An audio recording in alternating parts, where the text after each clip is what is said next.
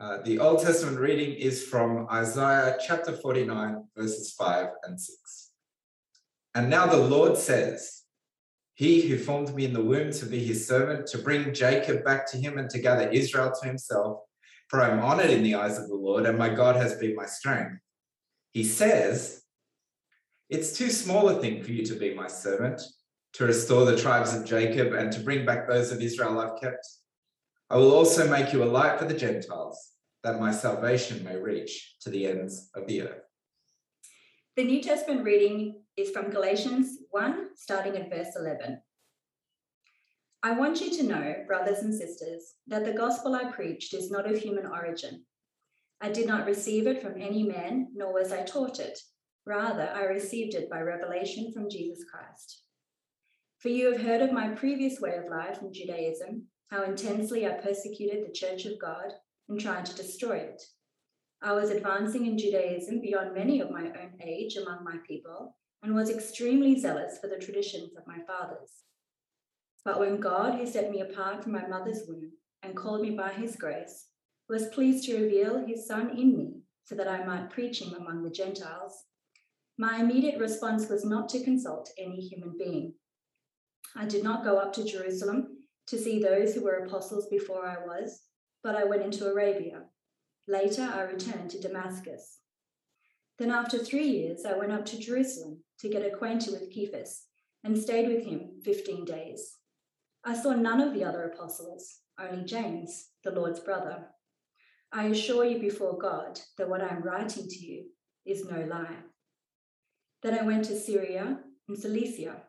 I was personally unknown to the churches of Judea that are in Christ. They only heard the report. The man who formerly persecuted us is now preaching the faith he once tried to destroy. And they praised God because of me. Then after 14 years, I went up again to Jerusalem. This time with Barnabas, I took Titus along also. For through the law I died to the law, so that I might live for God. I have been crucified with Christ, and I no longer live, but Christ lives in me. The life I now live in the body, I live by faith in the Son of God, who loved me and gave himself for me. I do not set aside the grace of God, for if righteousness could be gained through the law, Christ died for nothing. This is the word of the Lord. Thanks be to God. In a park near where I live, there's a memorial commemorating the late Israeli Prime Minister Yitzhak Rabin. Rabin won the Nobel Peace Prize for his part in working out peace agreements with the Palestinians and the Jordanians. But he was assassinated in November 1995 by one Yigal Amir, a Jewish Torah student who claimed that what he did was in accord with Jewish law. The actions of that young man going to extreme lengths, even violence, against those who would, in his mind at least, compromise Israel's national identity and security, remind me of the figure of today's stop in God's mega story. Saul of Tarsus, Paul the Apostle, St. Paul, our stop 8. Before he met the risen Jesus, Paul was in his day just like Yigal Amir, a young man full of zeal, prepared to go any lengths, even to the point of violence, to purify God's people Israel against compromise and danger. When he was confronted by the risen Jesus, everything changed, except the zeal. I'll come back to Paul and what happened in just a moment. But first, let me draw attention to a unique feature of the early Christian movement. The unique feature is it had a mission to everybody. As strange as it may seem to us, no religion in the ancient world had any sense of mission, with the exception of some Jews. As one historian put it, no pagan seriously dreamed of bringing all humankind to give worship in one body to the one deity.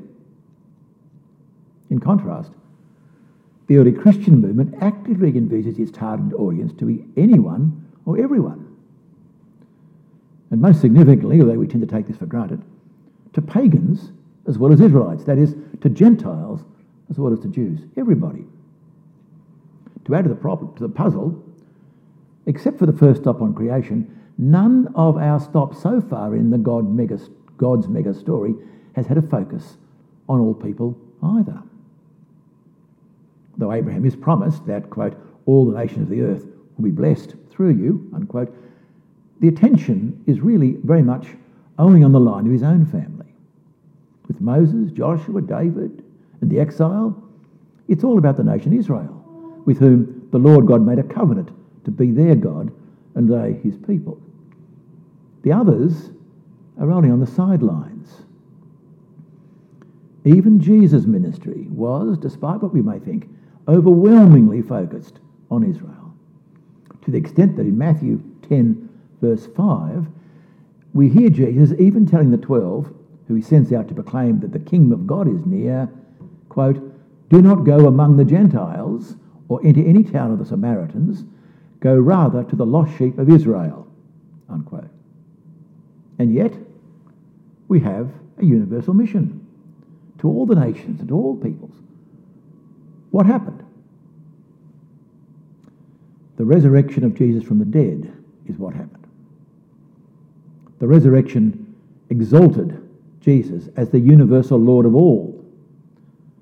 But it was also the risen Jesus who inaugurated the mission to all.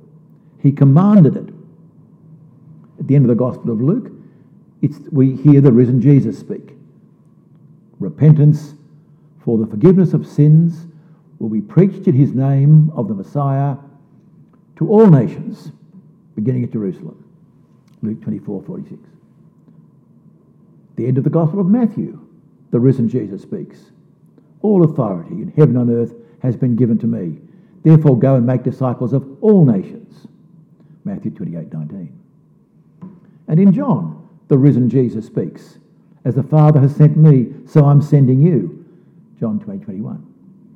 It's also reported by Peter in another incident in Acts 10. Here's the thing. The early Christian mission to all was because the risen Jesus had commanded it. It wasn't something the early Christians decided of their own bat to do. No, it was directly from Jesus, the risen Jesus. And yet there's one more. One last appearance of the risen Jesus commanding a mission to all. This appearance was so out of step that the man who received it said it was as to one untimely born. The man was Saul of Tarsus, or to use his preferred Roman name, Paul. The Apostle Paul, our stop today. Paul was quite a character. Just last week, Greg Sheridan, the Australian's foreign editor, released a book called Christians, The Urgent Case for Jesus in Our World, in which he writes this, I quote, Saul of Tarsus, known to history as Paul the Apostle, was a difficult, stubborn, brilliant, energetic, passionate, obsessive, courageous, cosmopolitan, intellectual, practical, confronting, compassionate, in your face, ever helpful, blunt, forgiving, demanding, generous, and loving man. He was also perhaps one of the half dozen most influential figures in human history. Paul's radical change on the road to Damascus, from persecutor of Christians to Christian believer, is the most significant religious conversion in history. End of quote. The most significant religious conversion in history? Let's see. Let me start with the Paul whom Jesus met. The Paul that Jesus confronted was an active and violent opponent of Jesus. This wasn't because Paul was opposed to God. In fact, rather, because of his commitment to God. As I said at the start, the Paul to whom the risen Jesus appeared was a young man full of zeal, a word he liked to use of himself.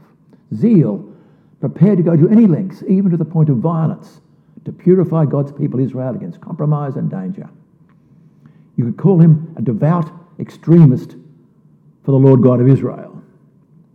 Actually, he reminds me a little bit of the 8th century BC prophet Elijah in his violent campaign against the prophets of Baal. Not a bad thing in itself.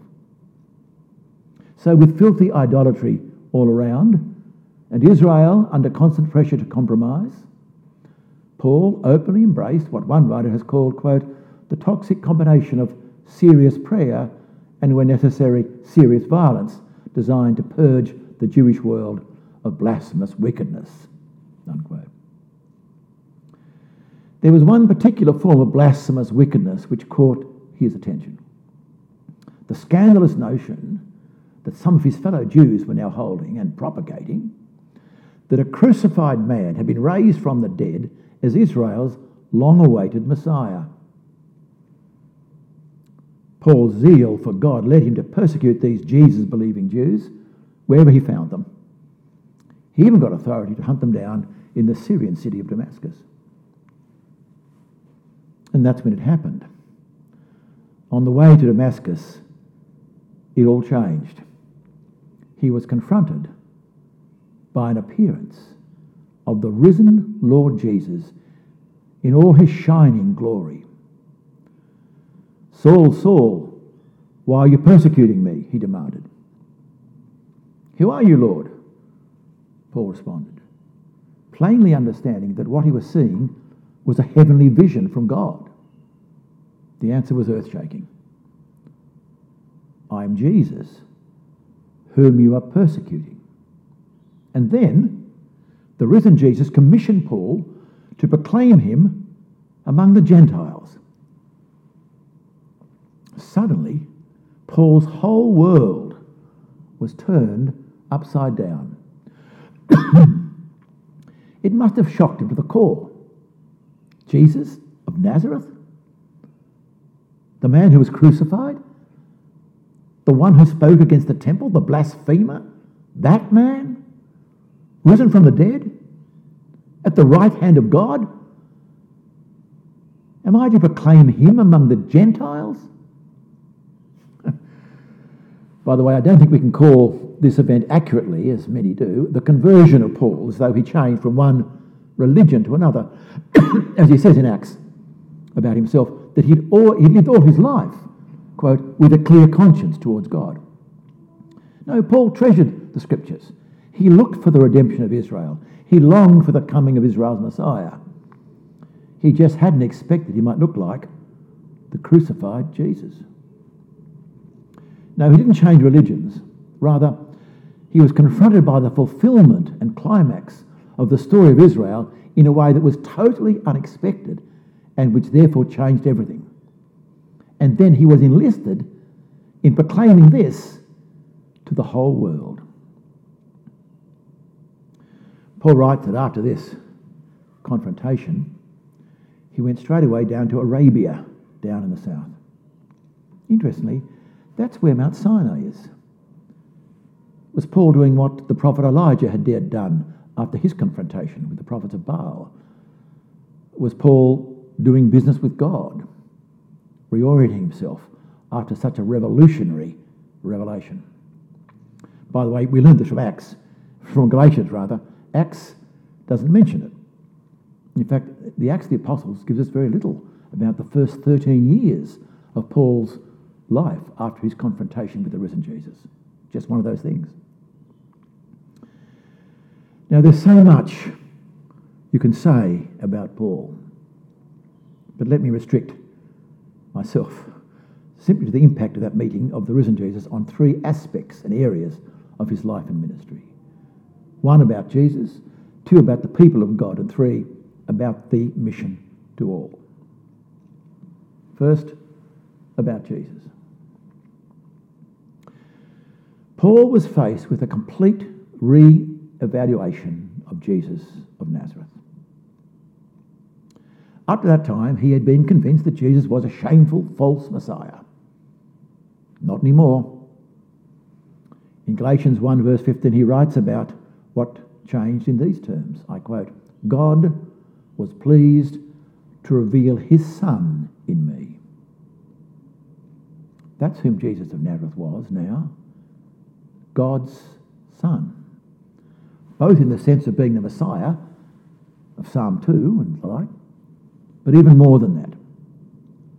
Later in 2 Corinthians chapter 4, verse 6, we have, if you'll excuse the pun, a more illuminating way of describing this encounter. Listen to this. I quote from Paul. God, who said, "Let light shine out of darkness," has made his light shine in our hearts to give the light of the knowledge of God's glory displayed in the face of Christ. Paul saw not just the risen Jesus. He saw the light of the knowledge of God's glory displayed in his face, the face of the risen Messiah, Jesus. And this flipped what Paul lived for. Before this, the centre of his life had been the law of God, the law of Moses, the Torah. Now it was Jesus, the Messiah. As he writes in Galatians chapter 2 from 19 to 20, and I'm using a slightly different translation from NIV at this point, I quote, "Through the law, I died to the law, that I might live to God." Pause, just think about that. That's an astounding statement. You're supposed to live to the law to live to God, but no. What does Paul mean? I think the next sentence may unpack it. I go on. "I have been crucified with the Messiah. I am, however, alive. But it isn't me anymore, it's the Messiah who lives in me. And the life I do still live in the flesh, I live within the faithfulness of the Son of God who loved me and gave himself for me." That's Galatians 2:19 to 20.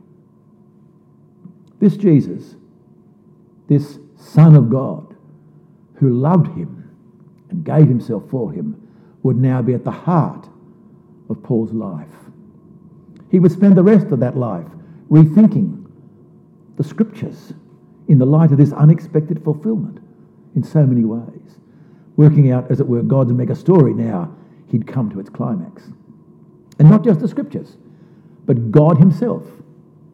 As a devout Jew, Paul would have daily prayed the Shema prayer of Deuteronomy chapter 6, verse 4. "Hear, O Israel, the Lord our God, the Lord is one." As we read in 1 Corinthians chapter 8, verse 6, the confession of Jewish monotheism now incorporates the Messiah and Lord Jesus. I quote, "For us," Paul writes, "there is one God, the Father, from whom are all things, and for whom we live. And there is one Lord, Jesus Christ, through whom all things came, and through whom we live." That's the revolution, the first of the revolutions, brought about by the revelation of Son of God in Paul. The second is about the people of God, their nature and identity. On the road to Damascus, Paul discovered that in his zeal for God, he'd actually been a persecutor of what he would now call the church, literally, assembly of God. The Jesus believers were not a blasphemous threat to the purity and integrity of Israel.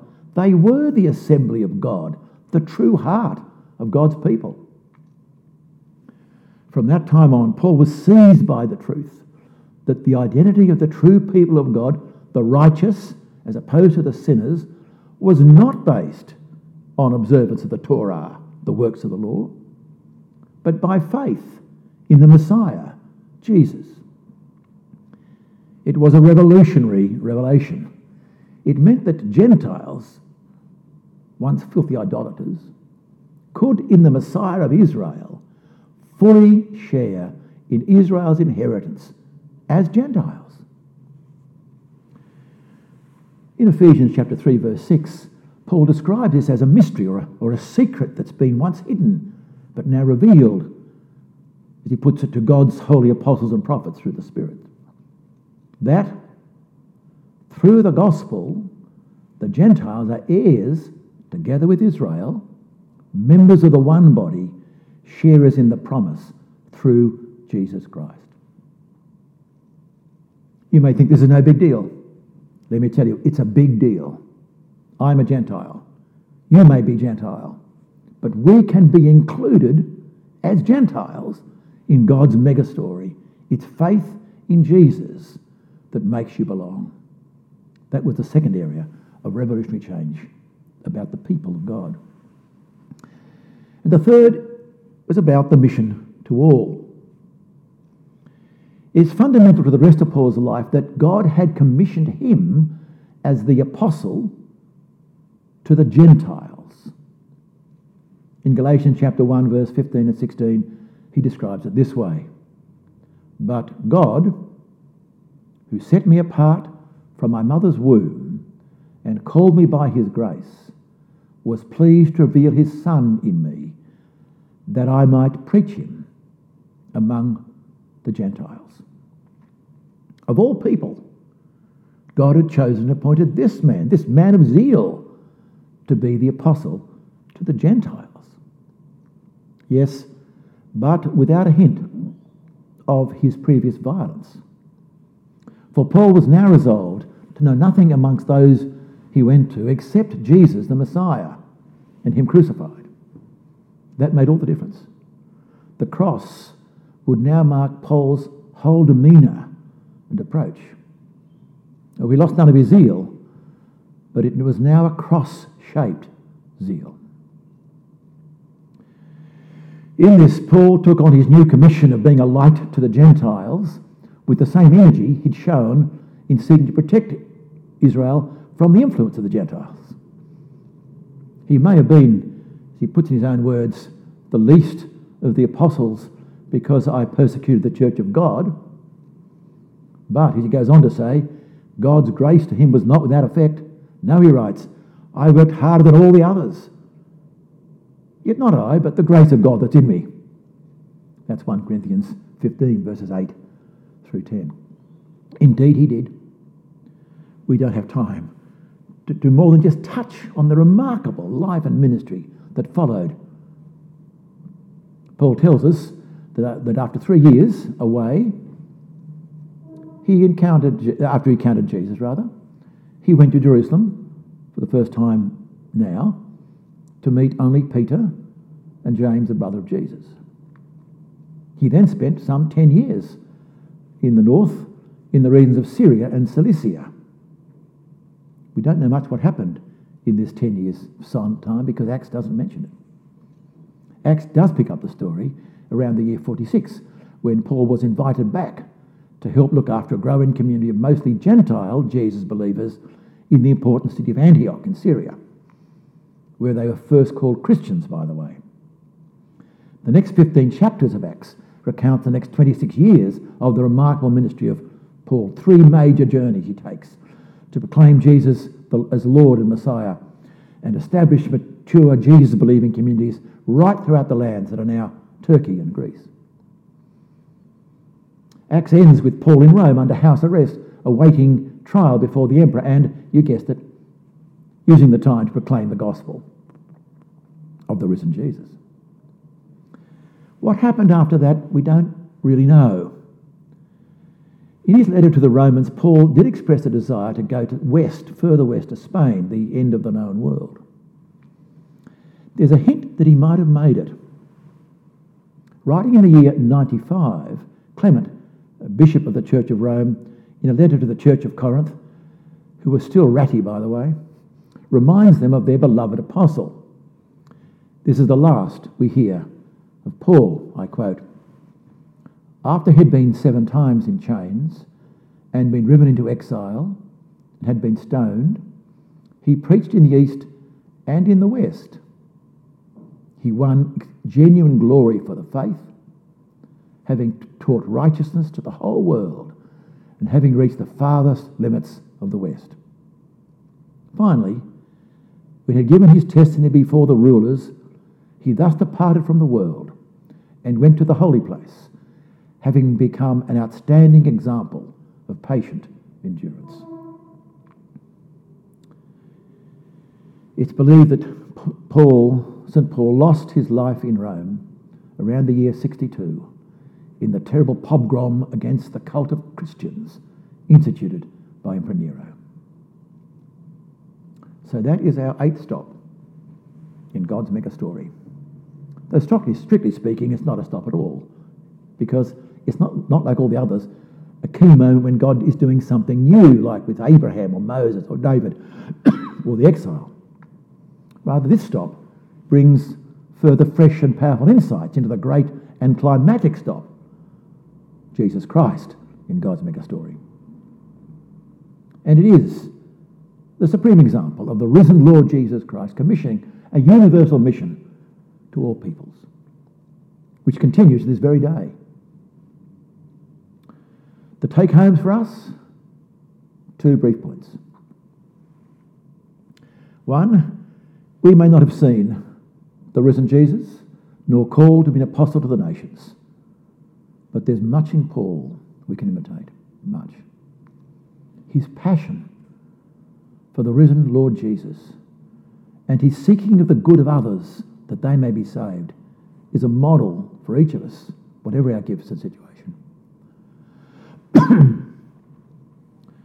But important as that is, it's not enough.